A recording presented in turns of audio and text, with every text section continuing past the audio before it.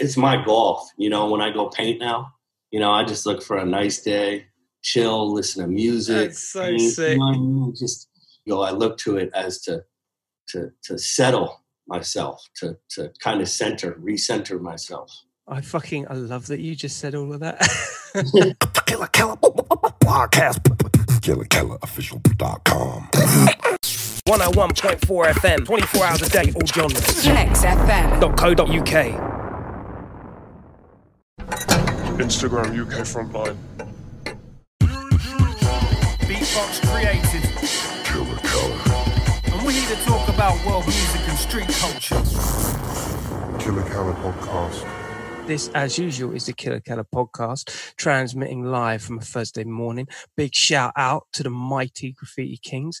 This is the graffiti side of the podcast. And, well, I'm taking the quarantine to my advantage and getting the opportunity to hit Zoom all over the world. And I am chuffed to bits to be talking to the man like Sket One from Los Angeles, California. How are you, brother? What's up, man? How's everybody doing out there? Hope everyone's well. What's going on? It's fucking great to have you on, man. It's fucking Thank you. I appreciate it. I appreciate being asked. I'm seeing all this awesomeness behind you as well. So this is another thing as well. Like, we don't do this in the podcast game, you know, jumping into people's environments. You got some badass pieces behind you there, brother. Yeah, it's all Bodie. And I know as well as everybody out there knows who Bodie is and oh my God, what has been attributed to us from Bodie. So I've been collecting him since crazy forever. Bro, there's like Basquiat, there's Bodie. Like, I mean, these names are possibly the reason why you have to collect art in the urban world right now. Do you know what I mean? The price ain't ever going down. Yeah. There's people out there that, you know, have paved the way for me and literally got me to the point where I was like, wow, if they're doing it, you could be doing it, you know? So the influence was massive to me. See, and let me just break this down because, you know, there's a whole diverse kind of but broad number of characters that watch this graph show. And what I was really excited about getting you on for was mostly because I remember you from back in the day, around the late 90s, it must have been for me, where I'd see you in magazines, you know, predominantly graph and you know, the odd clothing thing going on here and there. But it was an American approach to, you know, expanding the idea of what graph and what street art can do. But bro, you were on the fringes. This was like before it was called street art. You were fucking doing it. And I've just found that, you know, because it's an interesting conversation to have with you because you were there before that, you know, stigma of it came in and it blew up. You know what I mean? Yeah, it definitely did. Yeah, I started writing a long time ago, and I think the first time I started tagging, I was 15, which would be 1985. And I was raised in New Haven, Connecticut, which is right above New York for the geography people. So my parents at the time were divorced. So I was traveling, you know, I would visit my dad in New York City all the time. And there's a commuter train that would go from New Haven to New York. And that was my main wake up to graffiti. And then so you just saw it. You said this was just you were just getting it firsthand. Yeah, at that particular time, you know, I mean, I always think I was blessed to be grown up in that time because you had punk popping off, you know, you had skateboarding and BMX popping off, you had hip hop popping off, breakdancing, just everything. It was just all being dropped on you at once. Plus MTV was, you know, pretty influential at the time. And, you know, I just soaked all that stuff up, you know, just everything. And, you know, when hip hop came around, I got into everything. I was, you know, the only thing I didn't do was MC. But I was DJing at the time. I was already drawing, and then graffiti just came like as the natural path that I would go on, just because I was already like drawing and stuff like that. It's crazy the way that the path, I mean, even now when when you consider where graph is and a lot of other street disciplines, you know, there is, like you say, back in those days, there was a whole heap of inspiration and influences dumped on you from a great height of visually seeing stuff and sonically hearing things, and technology coming in with its first wave of what turned into that, you know, that the golden era of hip hop, you know, and that still resonates now on a bunch of levels. That it's in the DNA of everything that's coming out now, even now, right? Yeah, it's like it was crazy growing up and like so close to New York, because you know everything was focused there as far as hip hop. You know, everyone was looking to New York and, you know, taking the train in. So when you would come from Connecticut, you know, the first you would hit Woodlawn, and then right after that you would end up going under 238th Street, which is like a famous bridge. And the Bronx Riders, the famous Bronx Riders, would just have that place lit up. Can I ask you while we're on that subject? So, did your train, you coming in from Connecticut, was your train going straight into from that way into New York? Yeah, we're only about an hour and a half north of New York. Wow, that's crazy. Tell me, what was it like to see the trains and everything getting done the way it was back, like as a kid back then? It's just overwhelming. You know what I mean?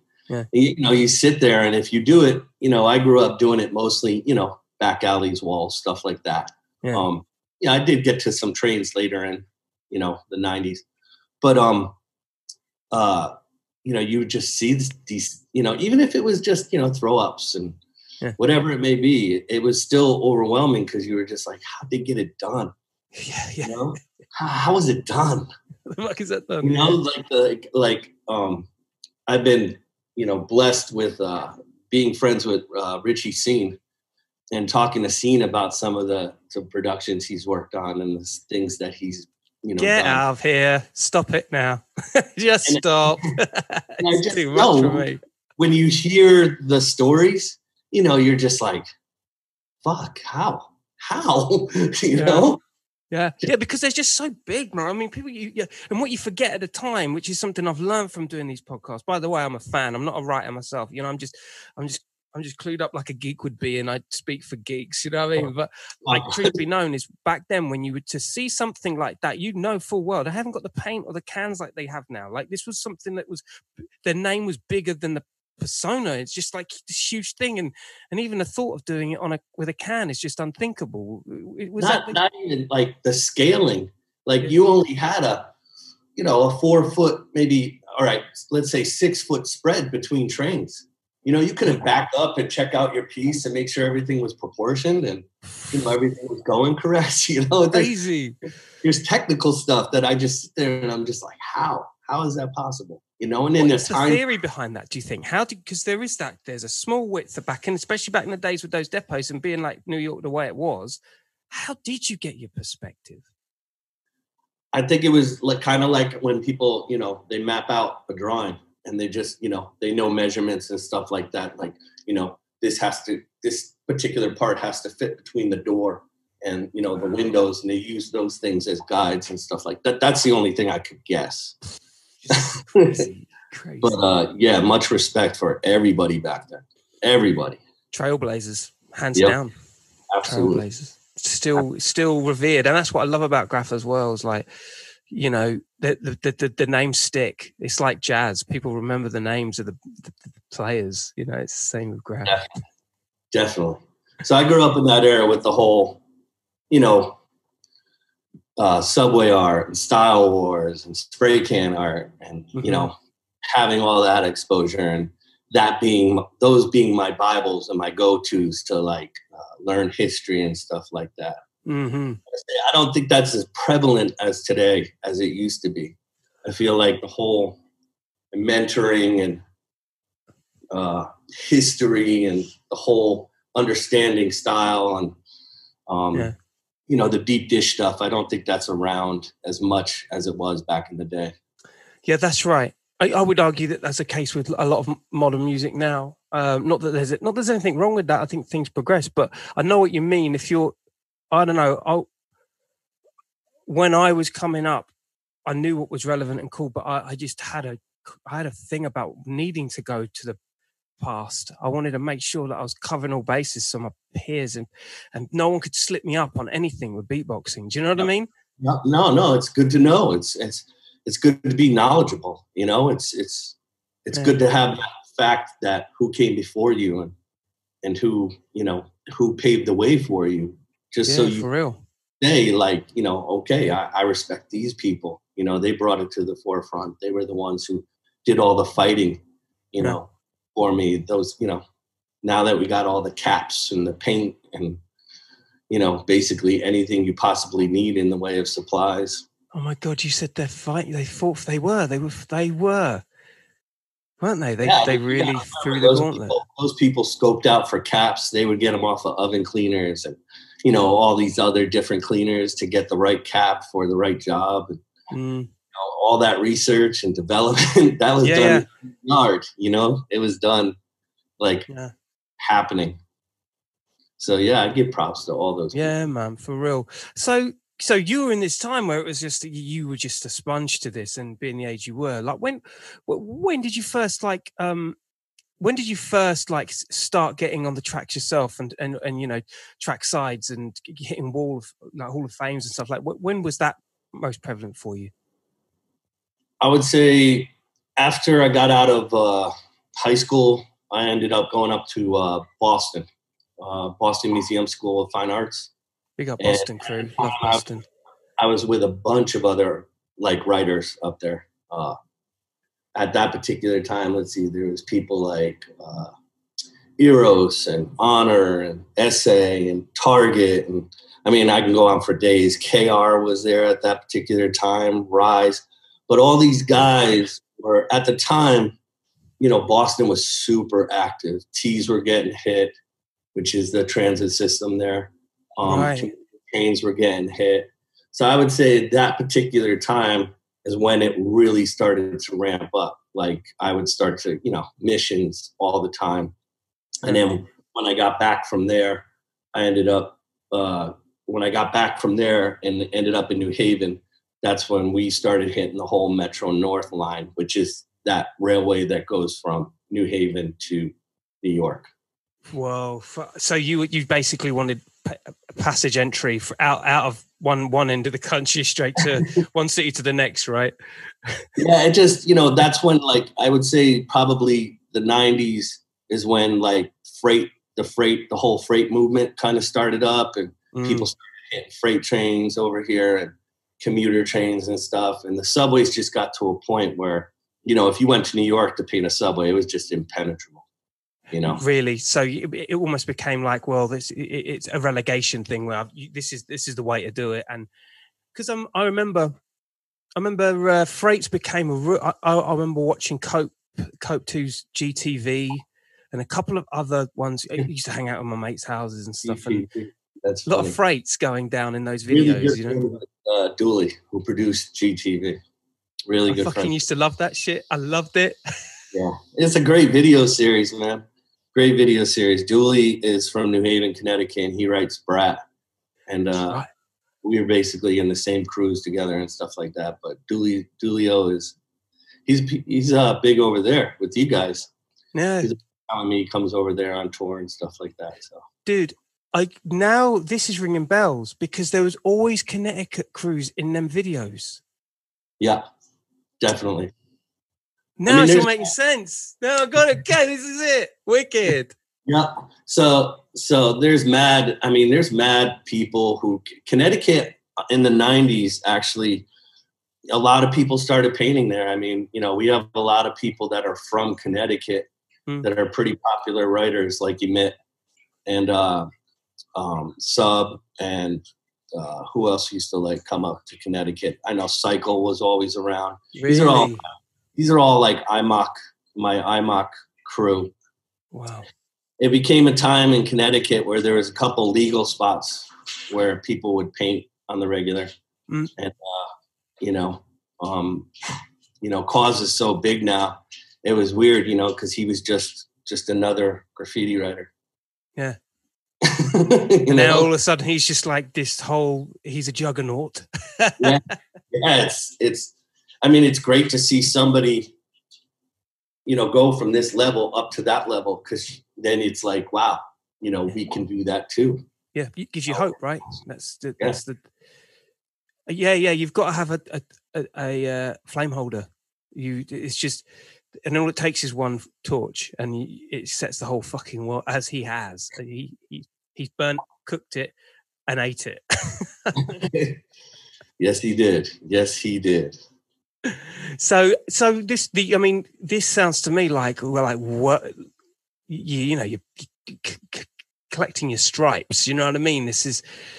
So at what point were you like, yo, I'm gonna give this thing a shot? Because there must have been like a new wave that came in, and it must have just fell right at the time when your creativity was at a particular point. Because even when I see your pieces now, like some of your production work, it's just like it's so like ahead of itself. Do you know what I mean? Well, I appreciate that. I feel like probably in the 90s, when I was trying to find out like where I wanted to go as far as a career, is when I realized like, okay, you have this talent.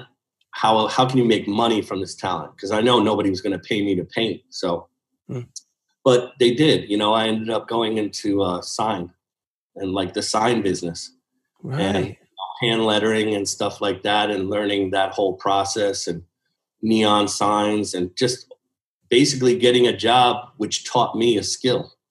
I came and I could draw, so I could draw patterns and stuff like that for, the installation guys that, installed these signs.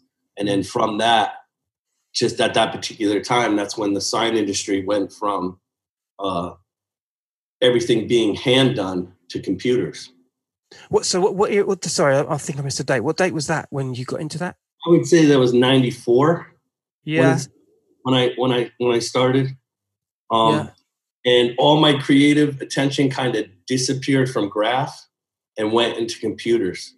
Right. Like I wanted to, it was like a new tool, it was like, oh, here's this tool. Yeah.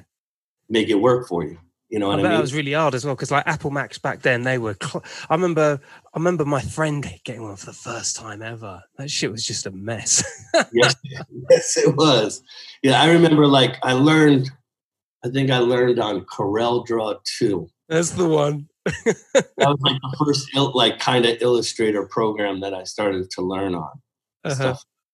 And then once I learned, the basics of that, I started to like. That was. My mind just opened up. I was like, I could do so much with this, And then I got into like, then I started, I had this job. So I started, doing clothing on the side. And then everything started building up and everything was going good. And then, life came in and I had kids. Yeah, that'll do it. All right. Yeah. So once I had kids, it was like, I still did everything at night, but I was more focused on, taking care of the family. And moving forward, for sure. Stuff like that, And this is kind of where I come into play, because I remember seeing your name in different magazines, imported and UK, like it was clear that there was that transition at the time, right? Yeah. So it was, I would say everything kind of became inactive for me from, I'll say 95 to 2000, 5 years. I probably took a break. Right. But by 2000, I came back strong. Like I just came back and I was like, all right, I gotta come back at it on all fronts. All fronts. And when I got back to painting, I had an opportunity to link up with Mark Bodie. What? He's in Frisco, right? He's in San Francisco, right? Now he's in like around Sacramento, but at the time he was living in Massachusetts. Right. So I linked up with him, and we had this spot in Connecticut called I forgot it. I want to say that it was like it was like a Hall of Fame, but it really wasn't. It was just a spot in Bridgeport, Connecticut, which was an old factory that was knocked down, but the only thing left was the foundation of the building. And it's still there today. But this became a legal spot in Connecticut to paint. So I got to talking to Mark, and I wanted to have an event to honor Vaughn Bodie. And it was the first Bodie Jam. And we would basically make it first come, first serve. Everyone would have the same background color, and we would just do pieces with Bodie characters. That's insane. And that's insane. That was covered in Graphitism. Graphitism was like, I had a really great relationship with Graphitism. Hold tight, Graphitism all day. Like, never mind Britain. That was an internationally driven magazine that didn't exist anywhere else. Definitely. And it was quality. It wasn't even like a magazine. You know, that was a good book when you got it. Yeah. You know? So they killed it. They killed it. It's actually it's very sad that it's not around. You know, even if it was like quarterly for a year, which is, you know, back to where it was just so sick, wasn't it? Oh, it was awesome. I mean, before the internet, I mean, those magazines, I mean, I have a stack of them still, you know, saved up. But when you look through them, and just to think how amazing that was, because they were put together by writers, and they were, you know, collected, and everything was just done by writers. Awesome. I mean, it's, you know, it's poetic, isn't it? I love it. Love it. It's awesome. So yeah, after the Bodie Jam, you know, I mean, we had tons of New York writers. We had tons of people from Rhode Island, tons of people from Massachusetts would come down. It would just be, you know, one day. I remember the first one we had, Henry Chaflankin, he came and he was taking pictures, and, you know, like, there were so many crews there that, like, I looked up to as a writer growing up. Like, FD was there, like Dash and Wayne, and just all these New York writers. And too much for me, man. My head just have been gone.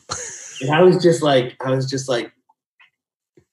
look at this one subject that has meant so much to us, that it brings out all these writers, you know. And we did it for about 4 or 5 years. Until they shut down that particular spot. But it was always a good time. It was always yeah, man. I mean, where to go from here? That's insane. So yeah, sorry. So when you break down your path, you were clearly like in the right circles of people. Like, but to like the average person, you know, like the Mies, for instance, and other writers of that time. That doesn't seem quite accessible. Like, what was your calling card? What did you have as a calling card that was just like, yo, I do that? Do you know what I mean? Right. I think it's amazing, and your work. I would say it was just my drive, my passion, and my bank of skills that I had. Yeah. You know, like I would run into a lot of writers, and they would just write. You know, they were just graffiti artists. Yeah, and they were content with that. You know, I don't think I was ever content with just being a graffiti artist. Yeah, you know, I've always wanted to, you know, expand and push what my skills can do, or what I can personally do, or what I can accomplish. So it was more of a drive or a passion, you know, and I just ended up, you know, getting involved in anything I possibly could that would challenge me, you know, bring me to it. Like the way I ended up in toys is, you know, and doing and designing and creating, you know, vinyl toys was all because of being around people who wanted to do the same thing as me, or wanted to create. Yeah. And getting involved, you know, and just pushing the envelope. Was there anything ever that you were like, you know, because you talk about, you know, pushing yourself and whatnot, because the toys, I would imagine at the time when they first ever, you know, Kid Robot and things were starting to flourish, that probably would have been quite an obstacle. Never mind the Apple Macs of the 90s, you know what I mean? But has anything really ever like really pushed you to the point of, damn, I don't know if I can do this. I don't know if I can put, at that time anyway, graph onto this medium? No. That's no, I was fire. like, no, not gully at all. talk. No, not at all. I was like, I like, so like with the whole toy thing is that when I first stumbled across toys, it didn't even have to do with it didn't come from graffiti. It came from, just, being on the internet and collecting other things. Yeah. And then I came across Michael Lau and what he did over in Japan and read about it and read about him and how he was creating toys from his characters, his art. And I was like, oh, that'd be tight, Tight as and fuck, yeah. like, that would be dope. And then it was funny. I went to Mark Bodie was having a show in New York, and I went into the show to, support him and say hello and catch up with him. And I was there, and he said, you know what, bring some stuff with you because I'm meeting with Kid Robot because they were doing his first toy, the Cheech Wizard toy. That was Kid Robot's first toy. Damn. So I was like, all right, dope. And at the show, I met Tristan Eaton, who, basically was the creative force behind Kid Robot. And now he's the creative force behind his empire. Yeah. But Tristan was super young. He was super young and he was super cool. And we got to talking. And, he was like, do you have skills in Illustrator? And I was like, yeah. And he's like, you do graffiti? And I was like, yeah, I got some stuff right here. He was like, dope. And he just handed me a CD with templates on it. He was like, design some toys here. He's like, damn. And that was it. It's like that. Wow. Just like that. And, I had no idea that it was going to send me on this whole another life path. You know what I mean? With designing stuff. I just thought it was cool. I was like, yeah, sure. I'll fuck around with it. I'll do it. Crazy.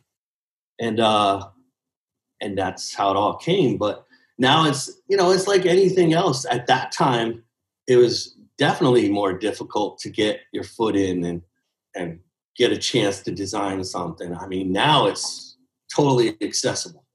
I feel like people have, the skill level to do it. You got 3D printers that can just, people can print stuff at will, it's affordable. You have YouTube, you can go on there and learn about mold making and, pulling stuff yourself and making your own resin figures. And you don't need a company to actually make this happen anymore, because the knowledge and the skill set is out there for anyone to grab. You just have to, find the time to invest in it if you really, really want to get into it. Yeah, totally. It's almost a snooze you lose, because the competition now is actually it turns into yourself. You're your own competition because you can do anything.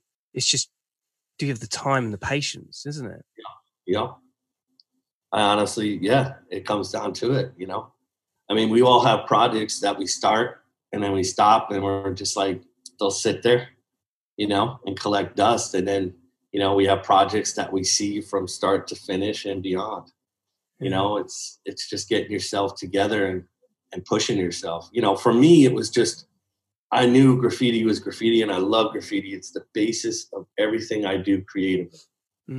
It's where I came from. It's that one art that it's my golf. When I go paint now, I just look for a nice day, chill, listen to music. That's so sick.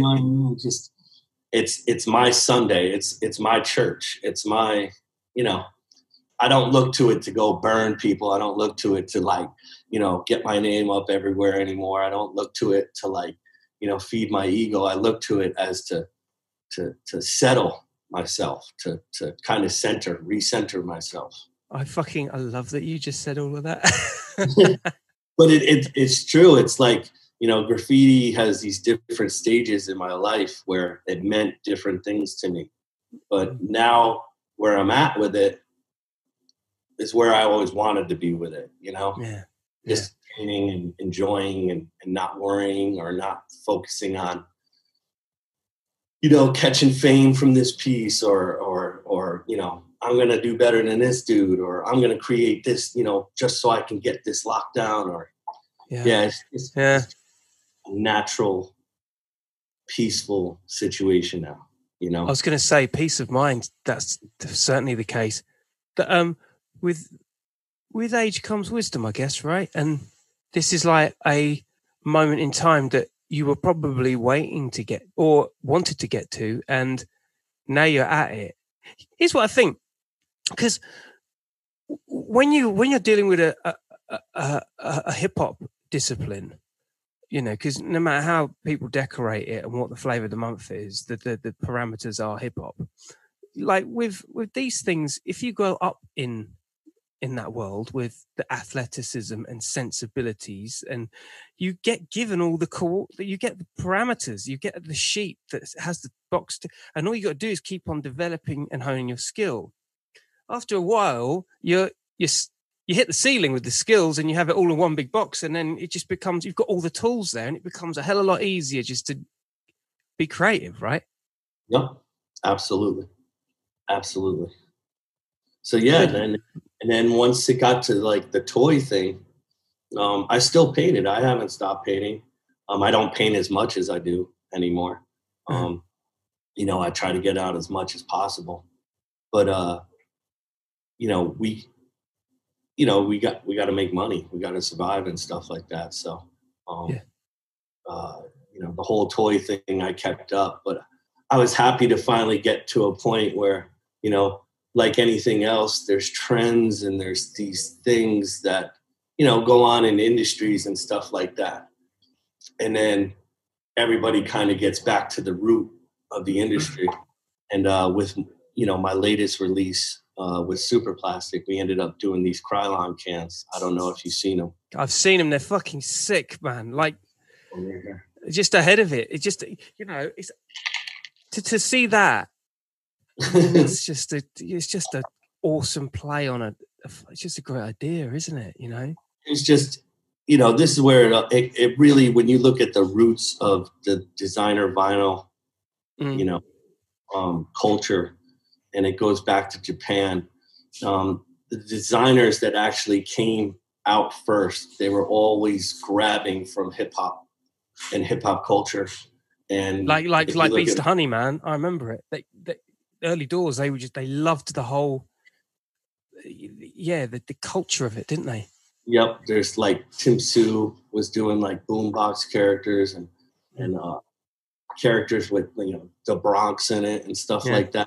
It was just, everything was being focused on hip hop, and it was great, you know. And then of course it progressed and moved into different realms where we brought in different artists and different styles of illustration, which is, I love it and all, you know. But the reason why I got into it was purely because of, you know, graffiti and hip hop and creating characters and, you know, having these characters, you know, come to life, you know, characters that are on the wall actually, you know, come in 3-dimensional format. Well, which is amazing. Did it ever become a bit of a parody in itself? Did you ever think to yourself, actually, this might be taking it too far? Or was that never a question in your head? No, I saw it as progression. You know, a lot of people, I mean, if you think about it, at the time, there were so many things going on in the 90s, you know, in the early 90s. I mean, you had the whole rave scene that was pretty big on parody. Yeah. You know, true. And that going on. And, you know, Jungle was going on at the same time. And I think about that, like that whole time period and stuff like that. And, you know, I think the whole parody thing kind of extended itself to some of the hip hop stuff. But for me, I don't know. I don't think like people are like, oh, you're doing toys or you're a sellout or you're this or that. I don't know. I just never saw it like that. I just saw it as a different form of expression, you know? Oh, yeah, no, totally. And for reference, I feel the same way. You know, it's very easy to dismiss something based on the premise that it's almost got its own life now. It's not even graphic. It's just its own entity, isn't it? What's the price on an average Kid Robot piece now? Now, I would say probably anywhere from like, I mean, it all depends on size, you know, but if you get like a little 3-inch, they can go for like $10 now, you know, like the little blind box ones. You know, the bigger figures have always been anywhere from like 60 to $100. Right. Shit. You know, the stuff that I do, the resin sculpture stuff that I do, Yeah. that stuff, you know, I sell like a canvas because it's all produced in numbers that are like 25 for the world. Yeah, for real. You know, maybe 30 for the world, you know, the resin stuff. Plus you get a very high end look. Like when you hold a piece in your hand, it weighs about, you know, 2 or 3 pounds. There's some weight to it, and the effects that you get with resin versus say a vinyl toy it's totally different. It's far more the art side of things rather than a production piece that's, you know, made of vinyl. Yeah. I would say there's like there is a psychological thing to it, isn't it? With everything like this, like you say, the resin being a heavier consistency, it's a lot more weighted, and you know the packaging of these things, like this is, you know, everything's thought through from 1 to 10, isn't it? Yeah, I've always said that everything around us is designed. Every absolute object that you can look at has been designed by somebody. Somebody has sat there and thought about, okay, if I put this down, it has to stand correctly. If I put this up, you're talking from a fork to a piece of toilet paper to whatever you want. Dude, I've never ever thought about that in my life. My head's just been blown. It's so true. It's been designed. Everything that you wear, somebody has had to design it and thought about you in the end. So, you know, these are the same way. These toys, I don't like to call them toys, but that's how we always refer to them. Yeah. You know, that's how they are. And that's what we did with this last one. You know, when we were designing this, you know, I was sending pictures of Krylon cans to make sure that this particular, everything was in proportion, like the way the old school Krylon cans from back in the day created. You know, so yeah. You know, what's the most expensive? What is the most expensive one that's ever been sold? Do you know? No, I'm sure it would be a KAWS piece. It would have to be, wouldn't it? Yeah, I would think. I'm sure. I think I saw a 5-foot KAWS. You know, one of the big ones, one of the companions. I saw that auctioned off at Christie's last year, and I think it went for a lot of money, like a ridiculous amount. Man. But I would have to say it would have to be one of his pieces. He's probably, but there's stuff now that's kind of crossing that particular barrier. It's getting to the point where, you know, it is looked at as a piece of art. You know. Yeah, I think. Yeah, I would totally agree. Totally. The stuff that I do in resin, and I mean, I'm even doing some stuff with a partner. And he's working with Swarovski crystals, you know, and that particular, that's a whole nother collector base. Like, you know, you got people out there that collect these kind of, you know, high-end objects, and they're being brought over to our world. So I don't know. It's this whole particular thing has kind of grew into its own massive culture. Yeah, for real. What's the catalyst for that? I mean, you know, there's the cosign of the music world. You know, Drake inspired, like, oh yeah, well he likes it, so we like it, kind of thing. And I think that works for viral, you know, memes and cat gifs and shit. But like with the art world, there is this impenetrable barrier that is like the higher echelon of buyers and the, you know. Is it a case that because I know you've done stuff with Pharrell being a part of the auction and exhibition of these events, like does his cosign go a long way? Is that how KAWS gets the reputability to like sell for these numbers? Is it that kind of route to market? It sure doesn't help. Like, it doesn't hurt you, you know, to have those connections. You know, it definitely does not hurt. But it's not.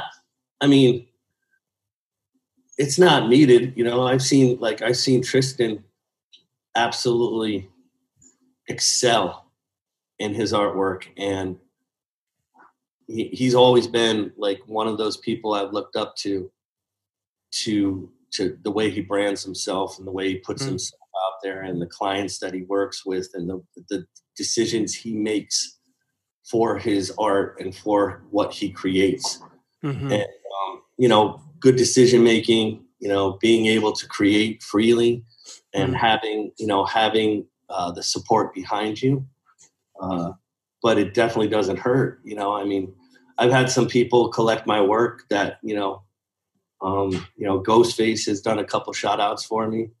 And stuff like that. And, Whoopi Goldberg bought a piece of mine and, well-known people, it always helps, but at the same, it doesn't drive your work. I always see Cause just gets, he has incredible clients, he's gotten designed for just huge clients. And you do that. Yeah, man. You know what? I had a theory on this because it really does come down to the cottage industry, like how you handle yourself with your immediate fans. And I'm a big believer of like core fan base, and just nurturing people that think the same way you do.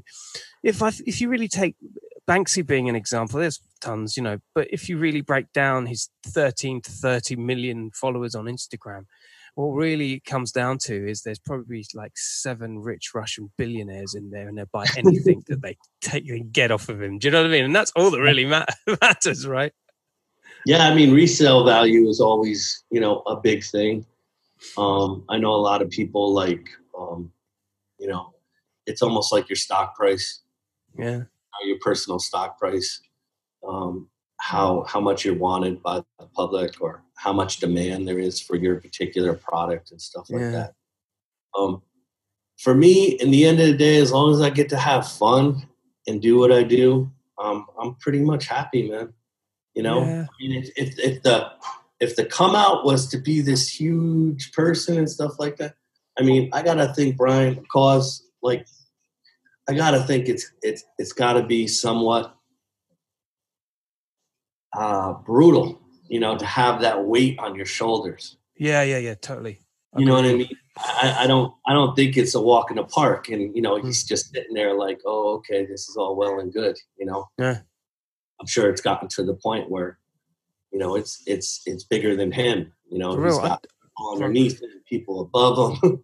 yeah, I agree. I spoke to I had Todd Terry over tail end of last year, and he said the same thing. It was interesting. He said, can you imagine being like a Simon Cowell of the world and having that kind of millions over your head? Just your life, you just wouldn't have one. You'd just be on the phone, at 3 a.m. You know what I mean? Yeah, I mean, there's some things I would not want to give up, Mm. I mean, it's nice to have some peace. It's nice to be able to walk around and have nobody notice you and stuff like that. Like, I'm good with that. You know what I mean? I'm good with that. But, I've also been around people, that have that. I remember one time we were in downtown LA and I was having dinner with Richie and his wife, Scene. Crazy. And somebody came in off the street. They recognized Scene through the window and came in off the street. And here we are eating dinner and asked him to sign something. And I was like, wow, that was the first time I've ever seen a graffiti person, get, you know what I mean? Like, yeah. And, get asked for an autograph. So I thought that was like just odd. I was like, wow, it kind of really woke me up. Like, wow, he really is like world famous. And like, people know this guy. Yeah. And I think I think back to some of the chats and interviews that I've seen with Scene.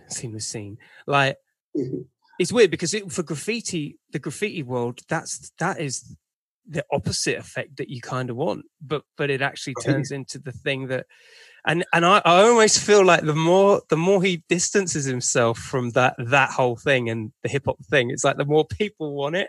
Do you know what I mean? So funny. I always said, people always used to say to me the whole selling out thing or selling products and stuff like that, or going that route of designing, T-shirts or clothing or toys, whatever it may be, whatever you end up doing.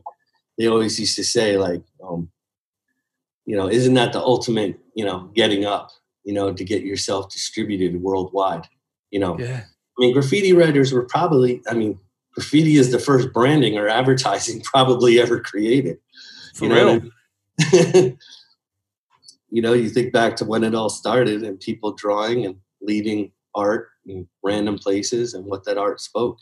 Mm. So, you know, it's kind of funny that it's gotten to the point, you know, where you'll see advertisements on trains, you know, Yeah. like the whole outside of the train. I remember a couple of years ago, they did Murakami and they did a bunch of people on the New York subways. They just covered the subways with, you know, these advertisements. And I was like, why don't they just get the writers to do that? Like, you know, why don't they give it back to the writers? Because those are the people that got it. It's so that the world is so contradictory to these rules that they implement. And, you know, there's marketing people up there in the big high-rise buildings that are calling all the shots, that climbed a ladder that was loosely built on graffiti. Do you know what I mean? Oh, definitely. They're still doing it. They're like, I think about, like, I do a lot of marketing. I've been doing marketing for like the last 20 years. And I can't tell you how many times somebody has brought something to the table and said, can we do something like this? And I'll actually know the artist that they're showing me. I'll be like, why don't you just hire that guy? Why are we going to copy what he does? Why don't you just give the job to this dude? Yeah, you know, yeah, totally. Like, why are you doing that? You know, and you can see it all over the place. You know, people borrowing and you know, chomping. Biggest pet hate, man. That's my biggest pet hate. Yeah, it happens a lot. But I mean, you know, what are you gonna do? What are you gonna do? What you do is call it out. You know, you just call it out. But in the end, I don't know. Is it worth the aggravation? Yeah, I know what you mean. It's but then people's narratives change because it's been manufactured to be like that, and I just feel like, okay, you can be like the grumpy old man or the miser that complains about how your shit was ripped off, but then it's like what my mate Harry said. It's like then you got Grandmaster Kaz that was blatantly shouting for ages, "Those are my rhymes," and before you know it, oh yeah, everyone then admits, yeah, they were his rhymes. Do you know what I mean? Like, yeah, it's just I mean, a shame. It is a shame. Like when that was all realized by me, I was like, man, he's even saying his name. Like, yeah. How can you not prove? Like, how can you not? Yeah, man. So I'm all for that, bro. I think it, and this is what this podcast is ultimately about, bro. Like, you know, I want to document while people are still alive and while stories can be told. And if it's contradictory, then people can speak up. But I just think it's really important that there's voices, and you know what I mean? Yeah, definitely. Got to be some record as into what really happened. Yeah, you know? Exactly. And without question, like, you are one of the forerunners of the vinyl, the toy, the manufacturing of graph on toys, and the street art that became of it. Do you know what I mean? I want to thank you for that and for coming on, man, for real. I appreciate it. No, I really appreciate it. I'm just glad to be doing what I still do, and you know, still painting, still thankful that I actually get to create art for a living, and thankful for everything and grateful for everything it's brought to me, you know, through travel or through whatever I have, you know. Like I said before, when we were talking about like growing up in the late 80s and 90s, you know, I'm just thankful to be born at this particular time. For real. You know, yeah. Because I was around a lot of stuff. I still, you know, even in the, like, not a lot of things have really kind of like directed a whole generation, like the things of that particular era. You know, I think about just music alone. Just think about music alone and everything that's come out from the 80s to like even the end of the 90s. Let's just say it.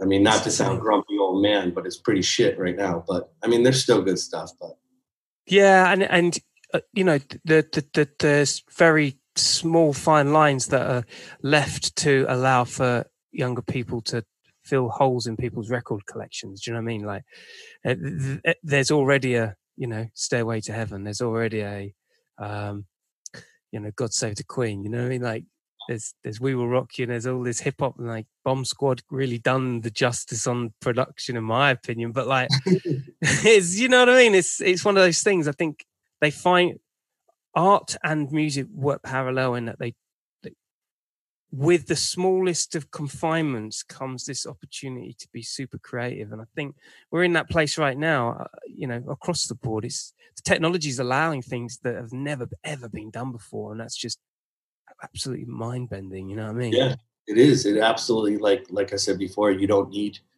a company to fund a project anymore. I mean, you can really, if you want to design a toy, you can really do it. Honestly, you could do it in less than a month, and you could have a whole run of toys. You could design your packaging yourself, and it could be done for a fairly reasonable amount of money. You know, nothing that would totally break your bank. You know, for real. So get on it, people. Get your comments down. Any questions for Skett? I'm sure you're going to be checking out the comment section in due course, man. And yeah, because this is that time. It's the communication time, brother. Yep. What you got for the future? What's coming up in the next few months? Let's see, more toys. Gonna have more releases coming out. Once this thing is, I need to get out and paint. That's the thing that this whole thing is kind of like put a damper on. I just want to get out and paint. I want to get out and do some pieces. But I have a ton of projects right now going on. We're giving away toys, and over at Hype General. Yeah. We'll chuck the link in. We'll chuck the link in at the end, bro. We'll chuck the link in. Okay, cool. And yeah, that's it. I'm just going to keep producing and keep moving forward. Fire. So for those guys who you don't know, that link will be in the bottom of this video, and we've all have a bunch of links as well, telling you all about the Killer Keller podcast and the live streams. Bro, thank you so, and hopefully in due course we will actually meet and hang out. How's about that? That'd be fucking cool. Yeah, next time you're over here, I don't know the next time I'll be back over there. Might be a while. Yeah. I think this every place I possibly can go over there. Better believe it, man. You know, these chemtrails are just going to be like, it's just going to be like a knitted sweater by the time the rest of the world have got back on. Yeah. Right when they open that up, forget about it. Everyone. I fear the pub owners. You know what I mean? Straight into the pub, straight into the diners. Bang, bang. It's going to be crazy. It's going to be a madhouse. Skett One, the king, the don, the pioneer of graph in all its facets. Thank you so much for joining us on the Killer Keller podcast, brother. Dude, thank you for having me, man. Much appreciated. Stay lucky, people. Wherever you are, make some noise to Skett One. And yeah, man, thanks for joining us. Don't forget to share, subscribe, hit the bell. Do not sleep. I repeat, do not sleep. On my repeat. Stay lucky, people. Peace. All right, peace.